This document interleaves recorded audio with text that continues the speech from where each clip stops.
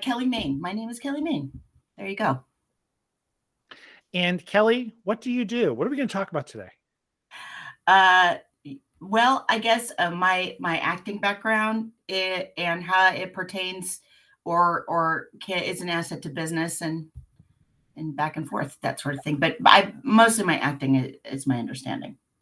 Or we could completely ignore its practical effect on anything you do for money and only explore it as a pure art form. That works for me too. Yeah. Okay, so then my first question, which I'm curious about, and I don't think I've ever asked you, is thinking back, when was the first time you tried acting beyond just kid make-believe? Do you have like a thing that happened way back when you were a kid? What happened? It's such an embarrassing story because it's so cliche, but anyway, here we are. It's actually my first memory. I was like, whoa. Yeah. I was like 4 or 5 and my mom, well, I don't know whether I was acting, but this is my first memory of being like, I want to be an actor. I had gotten one of those little kiddie record players, the plastic ones with the 45s. You're probably too young for this, but anyway, they had little. No, I know exactly what you're talking about. Okay. So the story was about Tina the ballerina, and Tina the ballerina loved ballet. She went to the ballet. The woman who was the prima ballerina, did a twirl and sprained her ankle, and Tina jumped from the audience onto the stage and became wildly, successful and was a prima ballerina. And I said, that sounds like a good idea. I could do that. It doesn't work like that. Wait, but does that mean, your acting formation, actually was it just performing, or at that time you're like, I want to be a dancer? I was studying dance. I started studying dance, I think at 4 or 5, something like that. I begged my parents and they let me start to study dance. And so then I guess, like most little girls, I liked ballerinas, things like that. And so, I got that little record. I thought that's what I'm going to do. And honestly, I haven't wavered from it since. It's kind of weird, but that's how it is. So at such an early age, like this is like a huge, like core memory stuck in you. What dance and acting did you do as you got older through elementary school and middle school and high school? What did that still in school career of art look like? I started with, I think it was like a combo class, like tap and gymnastics and something else. Mm-hmm. And I did tap dance for a long time.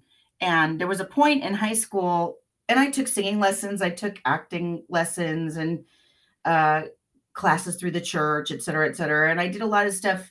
I'm a preacher's kid. So I think my first performing really was in the church, at church camp and things like that. And, but there was a point in high school where weekly I was taking tap, jazz, ballet, acting, singing, and mime, like 6 lessons a week. Did your parents at any point, because, okay, if you're a preacher's kid, that also, preachers, rabbis, priests, they tend to be very super busy. They have a busy life tending to the congregation. Were your parents always ultra supportive, especially if that max time? I was taking 6 lessons a week outside school.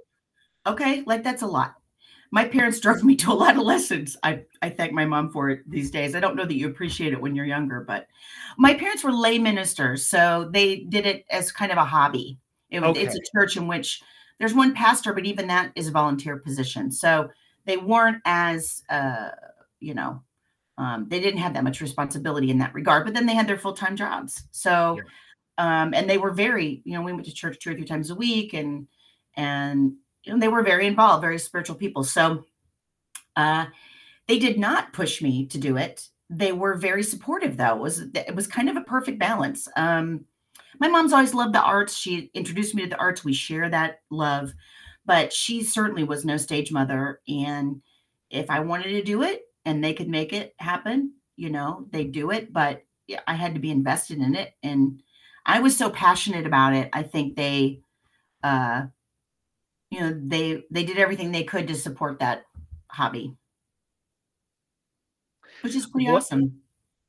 Is in that church, was it a very progressive liberal church? I know sometimes there's a worry that people in some more conservative churches, there's a worry that kids going into the arts, that this is a place of loose morals and out of control stuff. Did they worry about that at all, or the fact that your mom kind of had a good vision of what art is anyway and didn't feel that weird about it? They didn't. They were really supportive of it. And when I say they, I would say, you know, my dad was not into the arts. He came to all my shows and he was sweet and he paid for the lessons and he drove me, but he didn't really get it. Like one show was the same as another. After every single show, he'd say, well, honey, that was real nice. Every time. That was real nice. And then I did a sort of naughty show once and he went, well, except for the dirty parts. That was real fun. So that was like his, but my mom, you know, she didn't like Elvis. She liked Leonard Bernstein, right? Like she loves classical music. She's a big arts person. And so she was incredibly supportive, but again, without being pushy about it. It wasn't her dream. It was mine, you know? That is nice. She wasn't trying to live through you, and you weren't. It doesn't even your dad just wasn't into it. So I love you. If you like this, great. Yes. I will show up. I will try not to sleep. I will, I'll bring you a rose at the end of the show. You know, he was as supportive as he could be. Right. When you were at that max time where you're in school full time and you're taking all those lessons every week, was it just like the most fun thing you could do, and that's why you just ate it all up? Or were you coming up with some career path, or you had some goals for, like, I know exactly where this is going to go? Or were you just kind of just in love with that life of getting to do this all the time during the week? I honestly, since I was like 5'6", I was like, I'm going to be a dancer, and then I'm going to be an actor. So I was driven, but I was driven because I was so passionate about it and loved it so much. And I also did a lot of community theater, a lot. Some of it was a little Waiting for Guffman. I don't know if you're familiar with that movie. But it was the caliber, a little shaky sometimes. Just, you know, people are in their own whatever. And so, but it was a lovely way to grow up because I had all these adults in my life who were very sweet and kind to me. And I was a bit of an oddball, I would say. I grew up in Independence, and that's a, you know, blue collar town, blue collar family. And I think everyone just sort of thought, what's going on with her? Like mostly everyone was confused.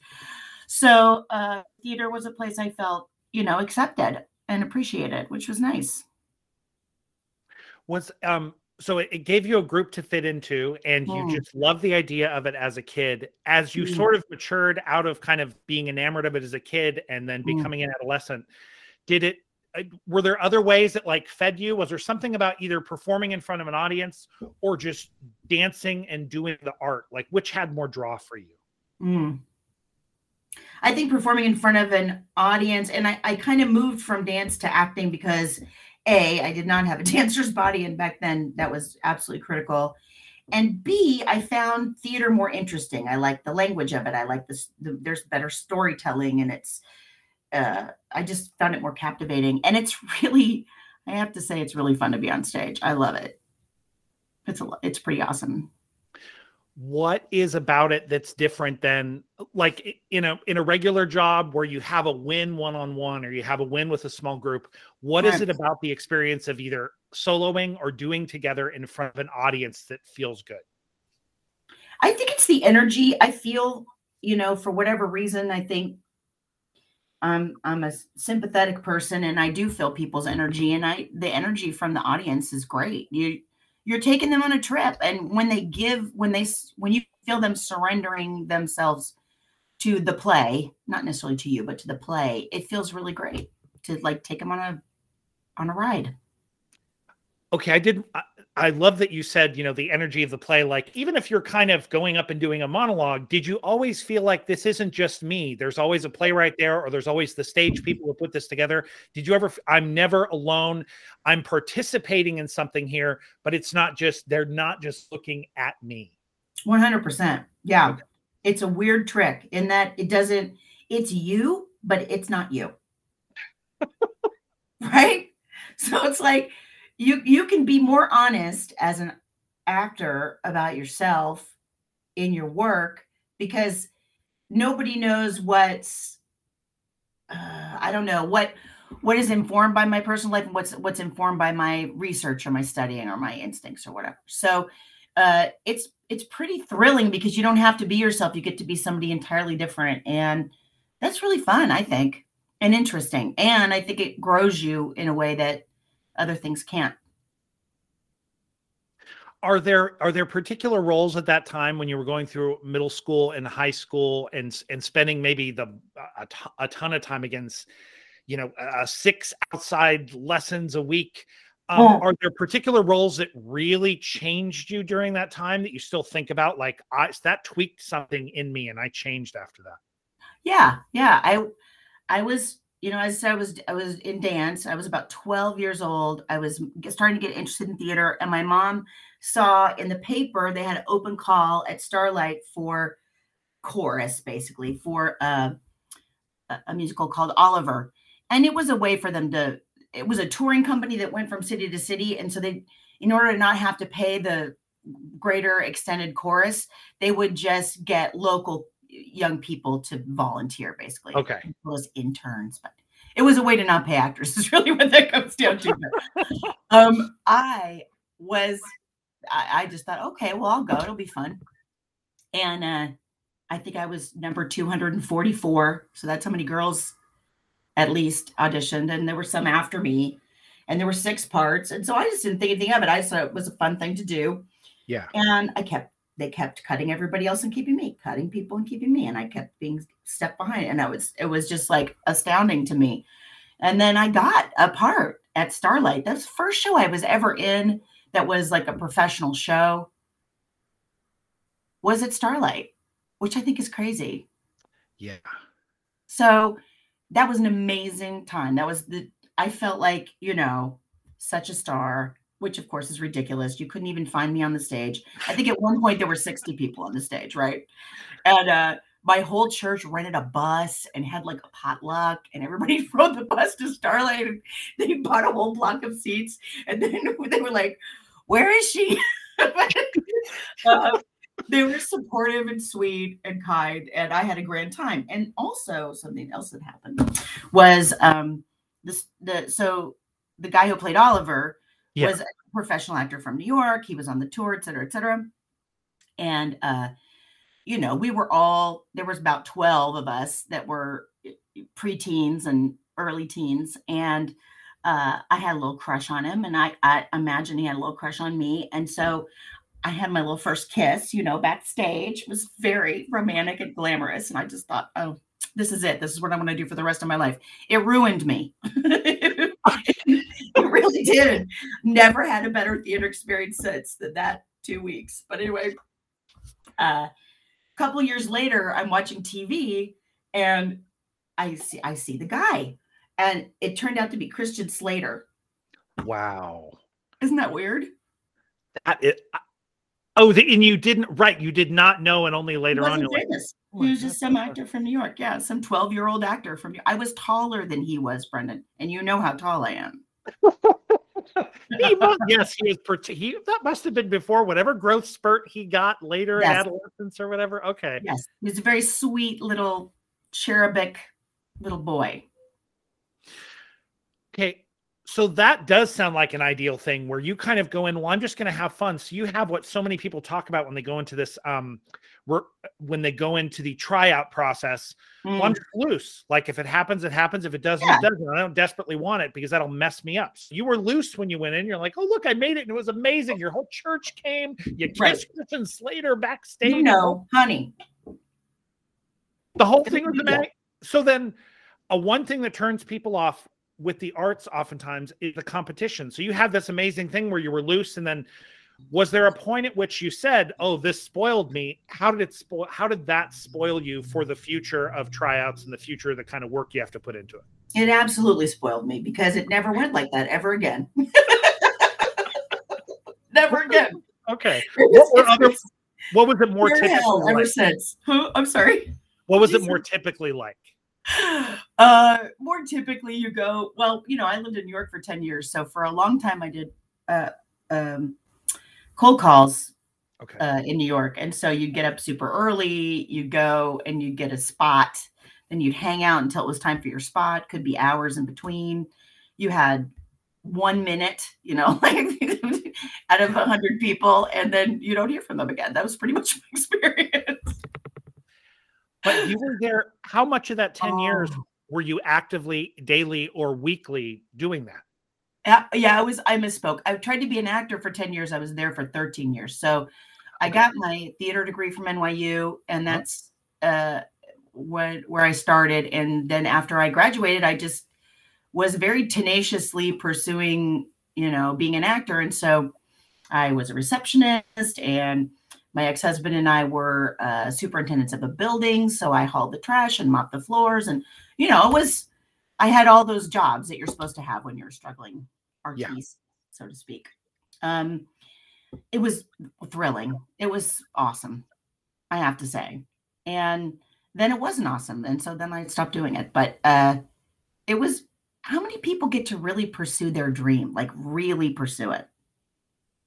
Almost no, first of all, most people won't even start the thing because they look ahead and think, well, this is a hard thing. I don't think I'm Right. cut out for it, or I'm afraid of it. So they wouldn't even have started it. Would have bailed on those dance classes and that tap long ago. They would have quit from the community theater and said, look, I'm not going to be able to do this. They would have quit.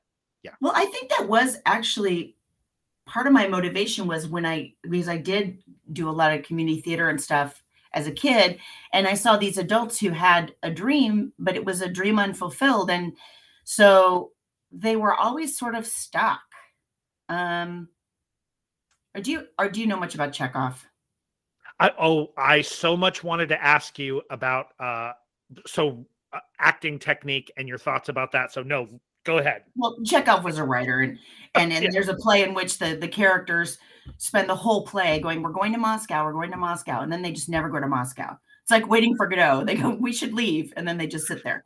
And so I feel like because I witnessed that as a young person, I thought, I need to figure out whether I can do this or not so I can move on to something else if I can't, you know. Um, so that was actually it was a react my doing it was a reaction to watching other people for whatever reason not do it.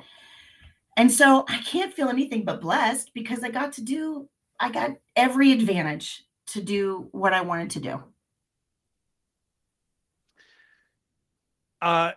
Before, during, and after, did you always have that? So, in other words, when you were middle school, high school, college, when you started thinking about, you know what, I'm going to take advantage of this because I've seen people who've been around me and I've seen that they got stuck and I know Right. they wanted to try, but because of Right. either their circumstances, they didn't try.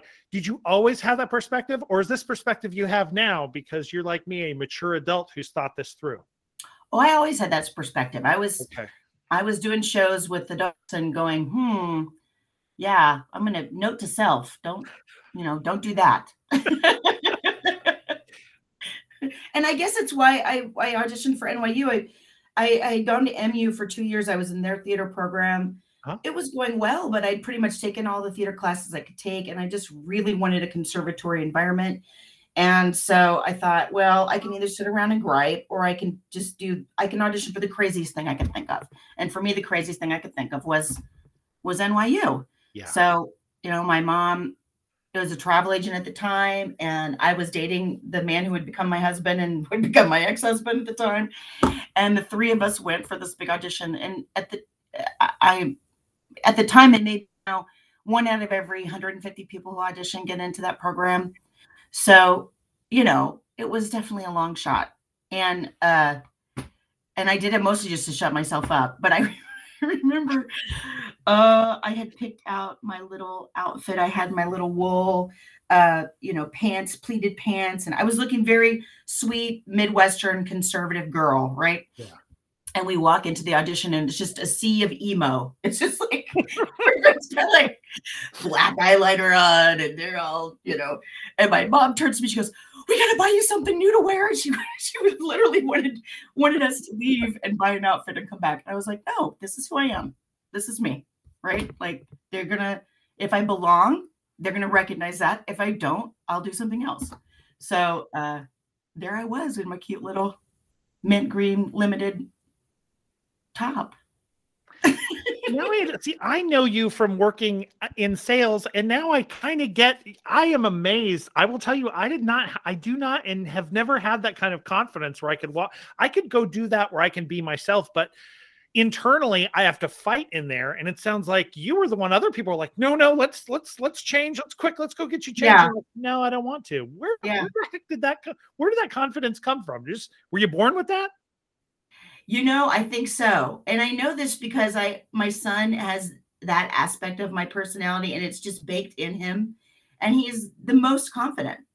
And I don't know where it comes from. My dad was like that too. They're just, it's a false confidence sometimes. I think the way that I'm shy is I'm confident. That's actually more accurate. If I'm in a position where I'm feeling self-conscious, instead of pulling in, I push out. But it comes from the same place. That makes sense. How did your confidence feel? So you get into NYU. Again, it's a long shot. It feels like that time you're like, well, maybe I'll get into the Oliver course, maybe I won't, but either way, whatever. Right, exactly. And you do get in and you go. What was that experience like? And did it help your confidence, or did you get whacked around because now you're kind of competing with a new class of kid? Yeah, it's a good question. I don't know that it ever hurt my confidence, but it was hard. Like the teachers were really hard. One of my teachers finally got fired because she grabbed a student by the hair and drug her across the stage. That's how she finally got fired. So it was like, it's almost like football coaches, right? They tear you down and then they build you back up. Right. So it wasn't nice anymore. That's for sure. But it was fascinating, just fascinating and thrilling. And I loved every bit of it because I got to learn about, I think part of the reason why I did get in with my little pleated wool pants is because the way that they do the theater program at NYU is they basically farm it out to different schools in New York. And each school is a little bit different and takes a little different kind of student. And the one they placed me in was Stella Adler, which was classical. So I got to study Shakespeare and Chekhov and, all of that. And I loved it. It was just so interesting. And I found my people too, I would say. Like I had not until then found my people, and I felt really comfortable. And I still have friends from that time in my life to this day. None of them are actors, ironically, but but they are using what they've learned in other ways. They are actually. One's doing like works for a theater in the education wing, and another's doing like drama therapy. And I have a few, not my dear super close friends, but I have friends that I see on TV all the time. And that is fun to be like, oh, hey, look, it's so-and-so. Yeah. But yeah. In the way you had kind of outward sympathy and noticed those people, you could see people who were stuck as you were getting, and you're like, well, I don't want to get stuck that way. I'm curious about the time at NYU, because when that switchover happened, for instance, I went to grad school. It was not a difficult program, but grad school by its nature is difficult. Basically, you just get planted. You're with all the smart kids. So in NYU, you're with all the talented. So now all the kids are talented. That's the new baseline. And a couple people kind of freaked out and left the program. Yeah.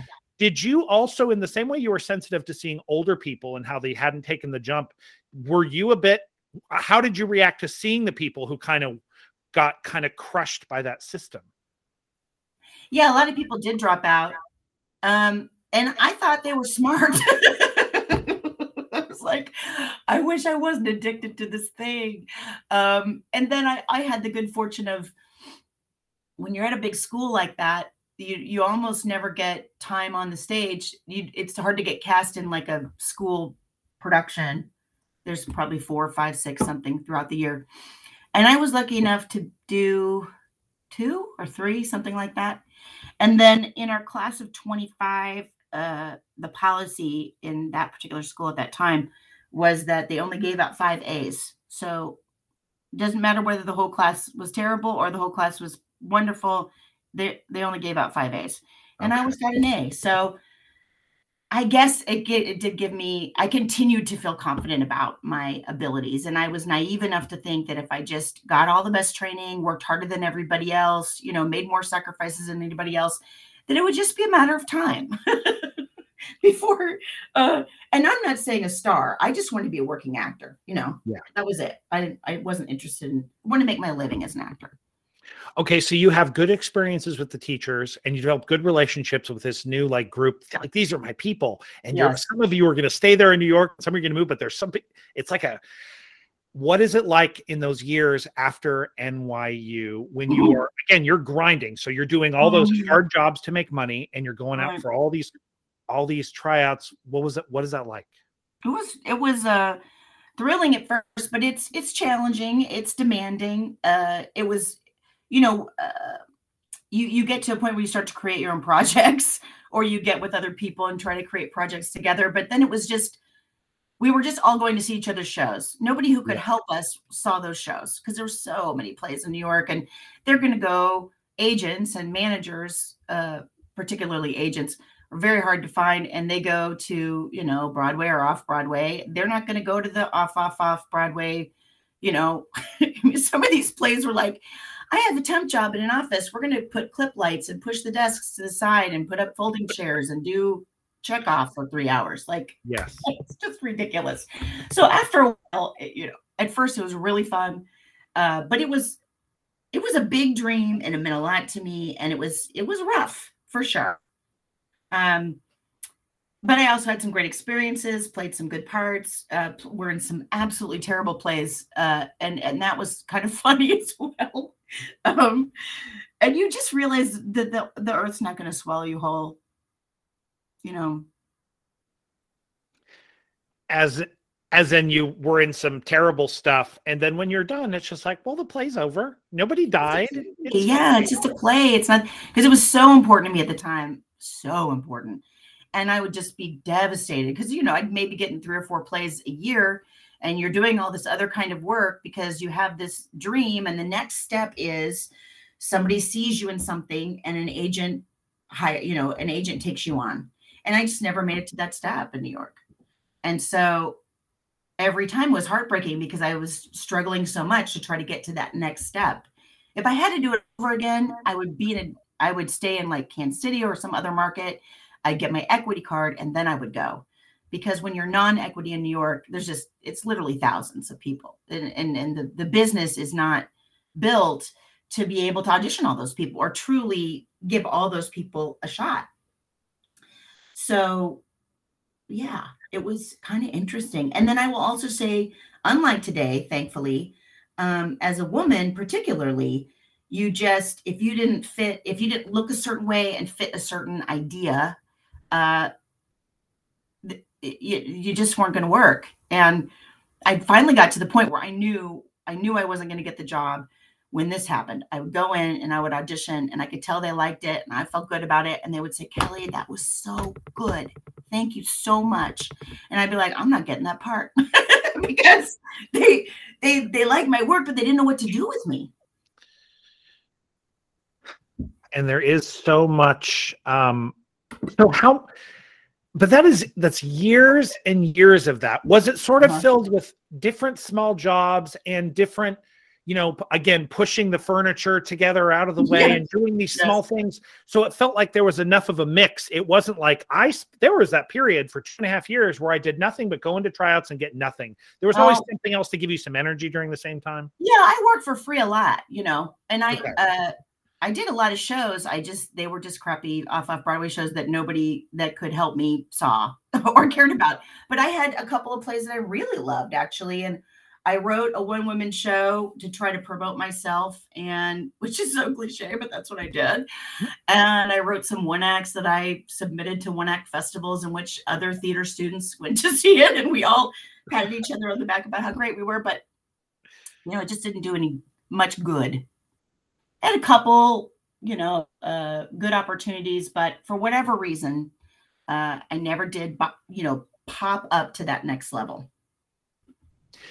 Is there a point at which you could have taken an off? You could have stayed on the highway and turned it up to 11, where you could have like, I'm going to do everything and sacrifice everything. Do you feel like there was always a part of it you were holding back to be like, it would be unhealthy to take this next step? This would be too many tryouts, or this would be too much, you know, trying to get into the right groups and make friends with the right people, that there was some core of you that like wasn't going to go all the way and give yourself up for it?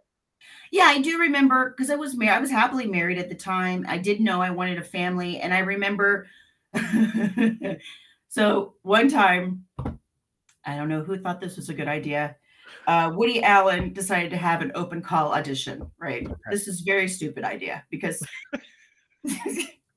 it's just you're asking for trouble. So people got there like the night before. It snowed.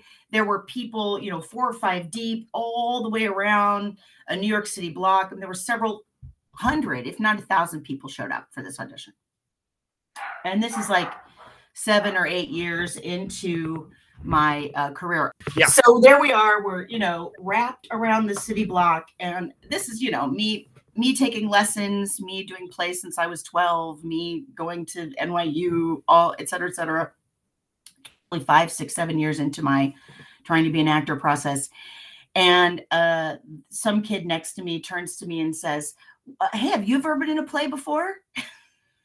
I was like, yeah, I don't want to be here anymore. I don't want to be here. And then there was also another woman next to me who was like my age now, who had never made it and had been trying to be an actor for like 30 or 40 years. And I was like, don't want that either. That's not going to be me. So whoever it was that organized this audition walked out of the golden door, and he had one of those huge round red carnival tickets, like a round string of these red carnival tickets. And people mauled him. Like they like jumped on him, and he panicked, and he just started throwing the tickets up in the air, just like long rolls of tickets. All I could see was this swarm of wannabe actors and just tickets being thrown up into the air. And I was like, I'm not running for those tickets. I'm not doing it. And one of my friends got a ticket and gave it to me. And this is like freezing cold, waiting for hours, that debacle with the tickets. And then just to walk past a table that had Woody Allen and Soon Yi sitting at it. Yeah. And I was like, I don't want to do this anymore. I'm feeling done. There were several experiences towards the end of that 10 years in which I said to myself, I don't want to do this anymore.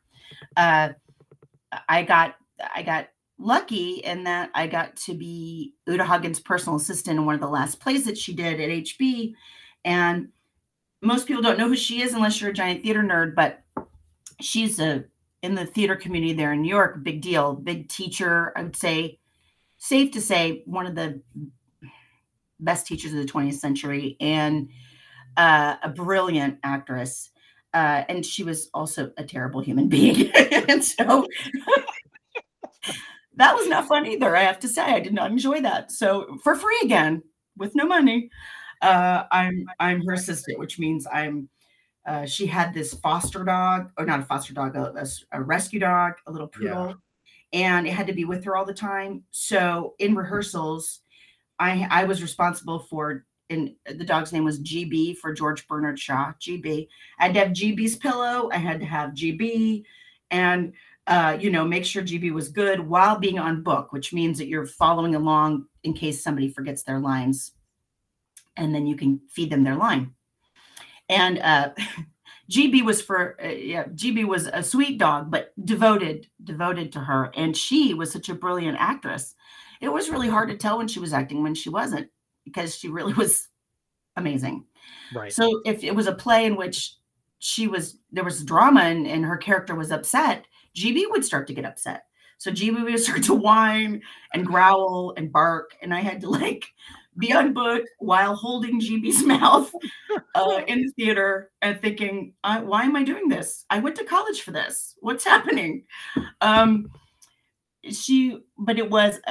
it was a gift to get to watch her through the whole rehearsal process, through the table read, how she worked with the playwright and the director. But she typically, when you go up on lines, you call line. That's a universal standard, right? When you're in rehearsal. Sure. She refused to do that because that brought her out of her character. So, and that's fine. But and because she was so brilliant, and her performance was never the same twice. She would pause, and I didn't know whether she was acting or whether she didn't know her line. Then she'd scream Right. at me, give me my line, and I'm like, oh, okay, and holding GB's mouth and trying to find the line. It was just like, this is just insanity. This is crazy time. And then I was there for the audition process it was a play with an older woman and a younger woman. And I was there for the audition process, and I devoted myself to that studio because I felt like they were at least they would be able to say, okay, Kelly doesn't fit this ideal of the way a woman should look, but she's, they would value the work and the technique. And at the audition, it was just a parade of talented and trained, really hot girls. And I was like, I'm out. That was really the final nail in my coffin. I was like, why am I doing this to myself? It's too much. Do you remember as much of that closing the door on New York and moving away as much as you remember the start? Are they both strong memories, or is it the start and all that experience, and then did you just sort of drift from New York? That's a good question. I think that was the end of me wanting to be a professional actor, but I was always going to live in New York. I loved living in New York. And so I got into sales. That's when I got my first sales job. I did sales for a couple of years, and then I got pregnant with my oldest son and became a full-time mom. That's an adventure in New York City because they don't have those in New York City. They just have nannies. Right. And actually, I remember the moment I decided my ex-husband and I, we'd been considering moving back to Kansas City because we were both from here. Our families were here.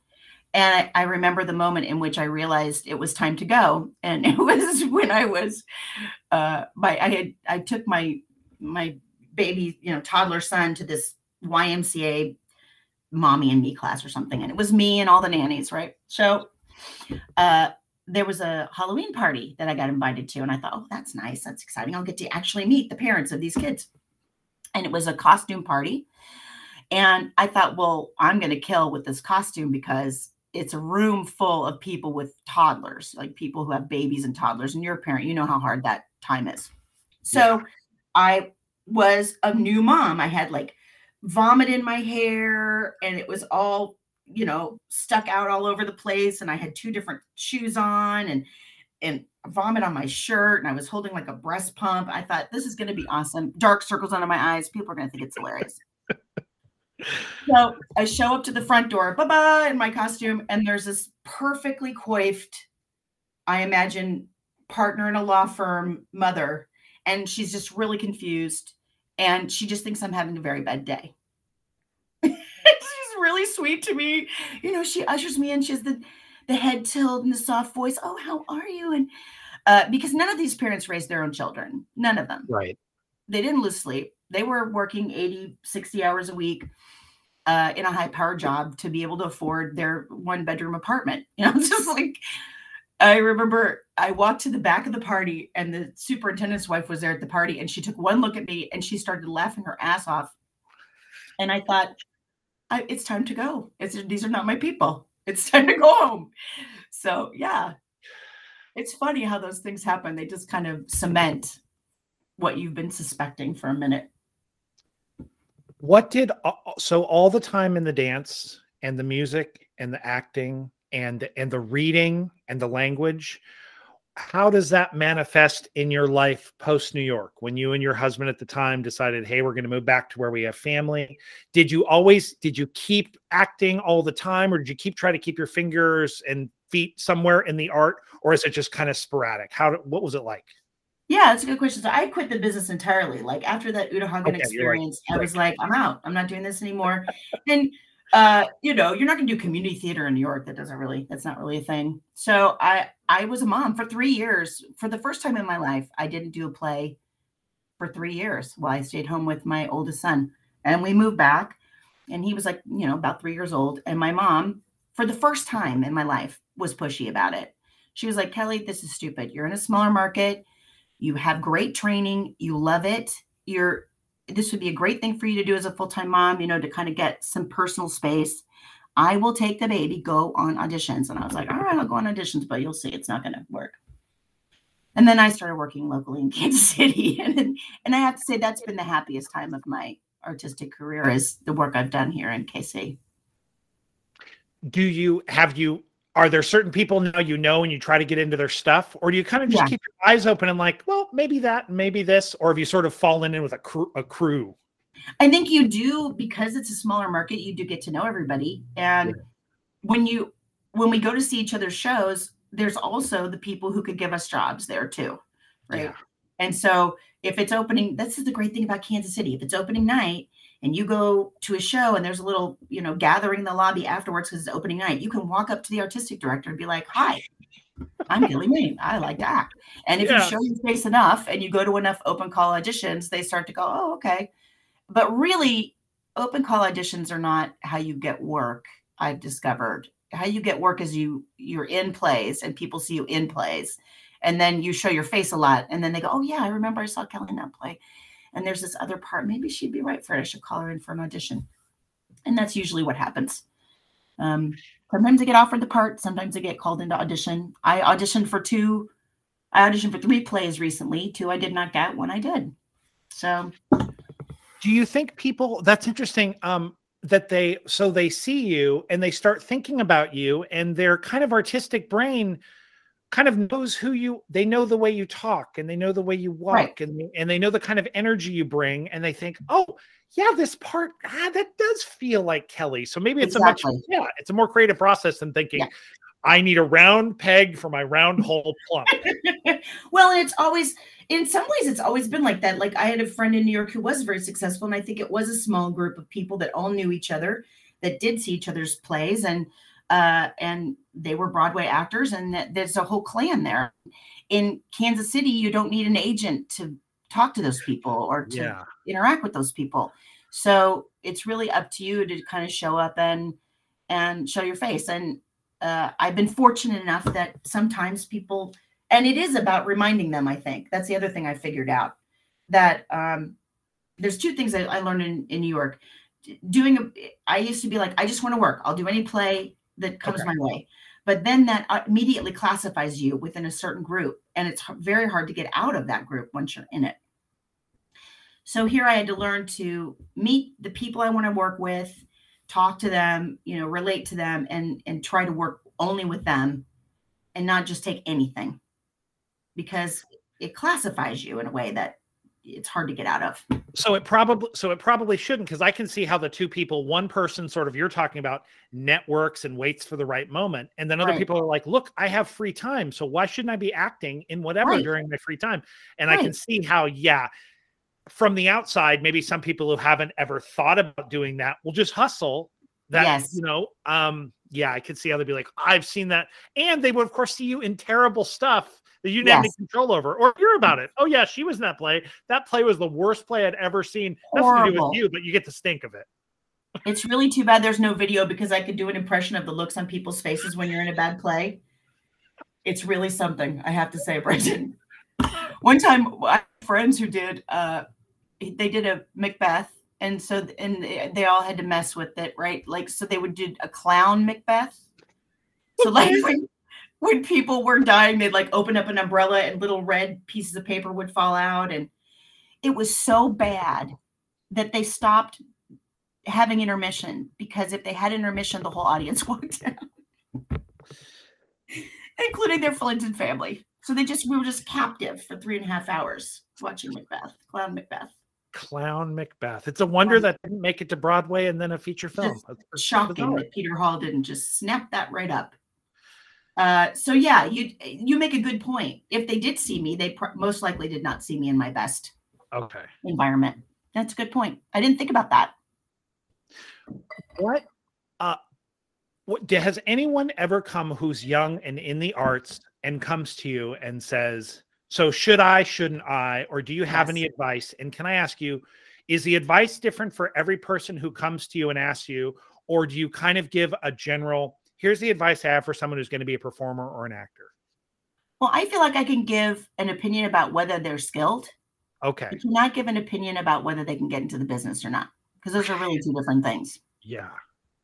So what I usually will say is, don't do it. Don't do it. You're setting yourself up for a lot of heartbreak. So if you can imagine yourself not doing it, just don't. And then I say, the truth is, all growing up, every time I met a professional actor, that's exactly what they said to me. Try not to do it. If you can do something else, do it. And I didn't listen at all. So I think if you want to be an actor, you're going to try to be an actor. And if it's just a part of having the disease of acting.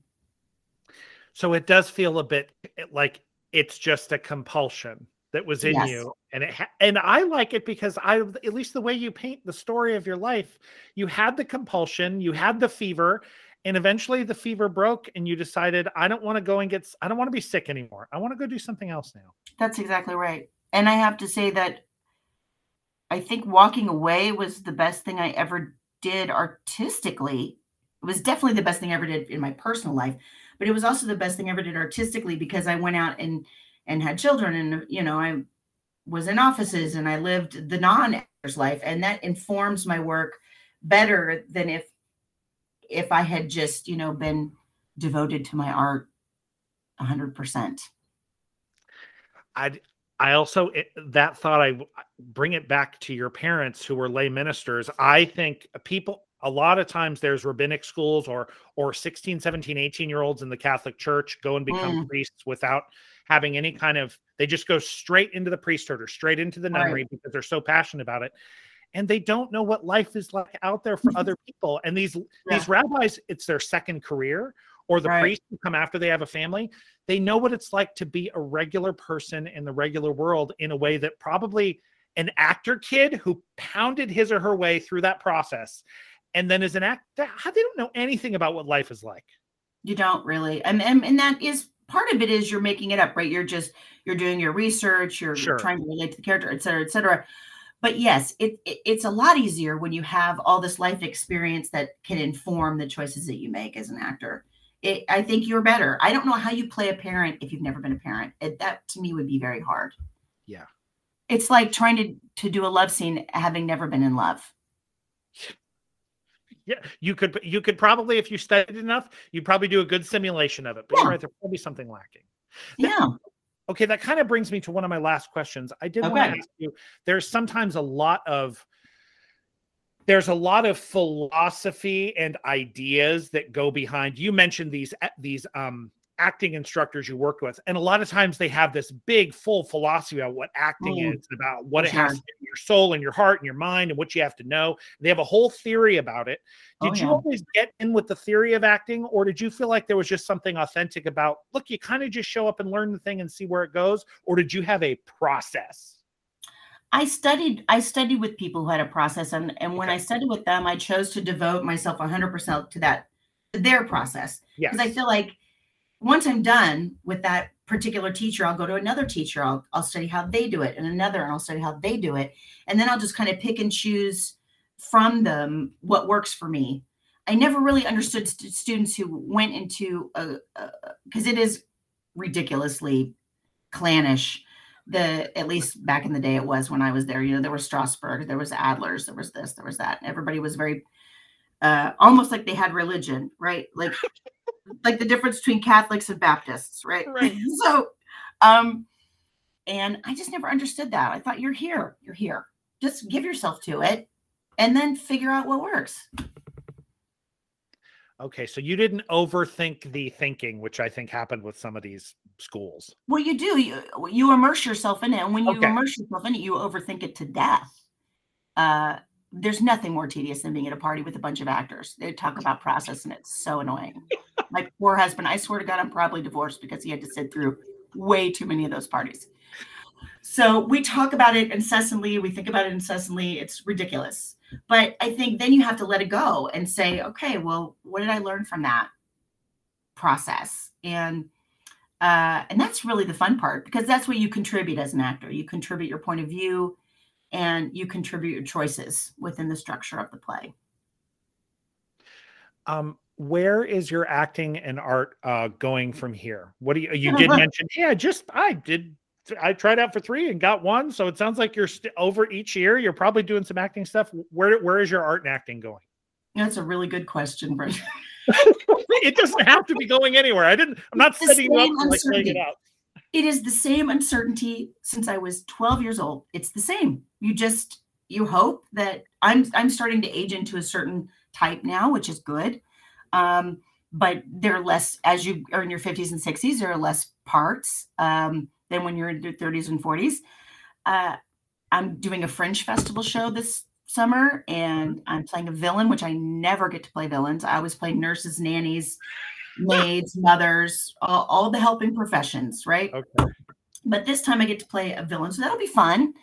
But I don't have a clue. It's entirely possible I'll never work again. It's entirely possible I'll do some really great stuff. And I guess that's the fun of it as a hobby. It's not the fun of it as a profession, but it is the fun of it as a hobby. That it can kind of go do something for a season, or it cannot do something for a season. And it's fine. Yeah, exactly. And with the pandemic, obviously I haven't worked in a couple of years. This is another stretch of time that I haven't worked at all. But I did start that business, that performing business. So where we delivered live performance to people's driveways. Yes. Which is no longer, because it was really a good pandemic business, but it would need a lot more to have legs long term. I like all drug addicts, I couldn't give it up. I had to do it somehow. Oh yeah, and this was the one you were basically getting people, hey, you get enough people together in your neighborhood or whatever for your business, right, and we'll all show up outdoors and we'll do a performance. Yes. Yeah. Or it was an anniversary, special anniversary, just a couple. It would be a huge variety of different audiences, but it was all outdoors and masked and distanced, and it was awesome.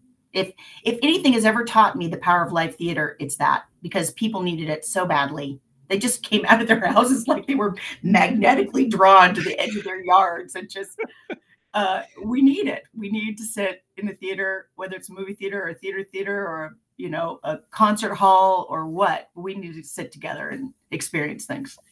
Have any of your children or other people in your family you're close to, have they also wanted to go into the arts? No, not at all. My kids could not be more annoyed about my work. Fascinating. Yeah. And my son secretly got a theater, lettered in theater in high school. I didn't find out he was doing the tech stuff because he had a crush on a girl. Yeah. And so he did like 2 shows where he was the tech, and he was very secretive about it, and he didn't want advice, and he didn't want me to talk to him about it. It's really annoying. So annoying. And he when he was like 9, I had brought him along to an audition at my agent's office, and they said, we don't have a lot of kids that age, boys, and would he be interested in auditioning for commercials? I was like, no, he's not into that. And they said, well, bring him in. I said, well, okay, I'll ask him. And I asked him. He said, sure.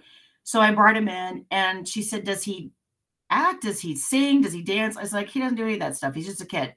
He said, okay. So they took him to the other room. I'm sitting in the lobby. She comes out. She goes, I thought you told me he couldn't sing. I said, he doesn't sing. She said, well, he sang like a bird for me.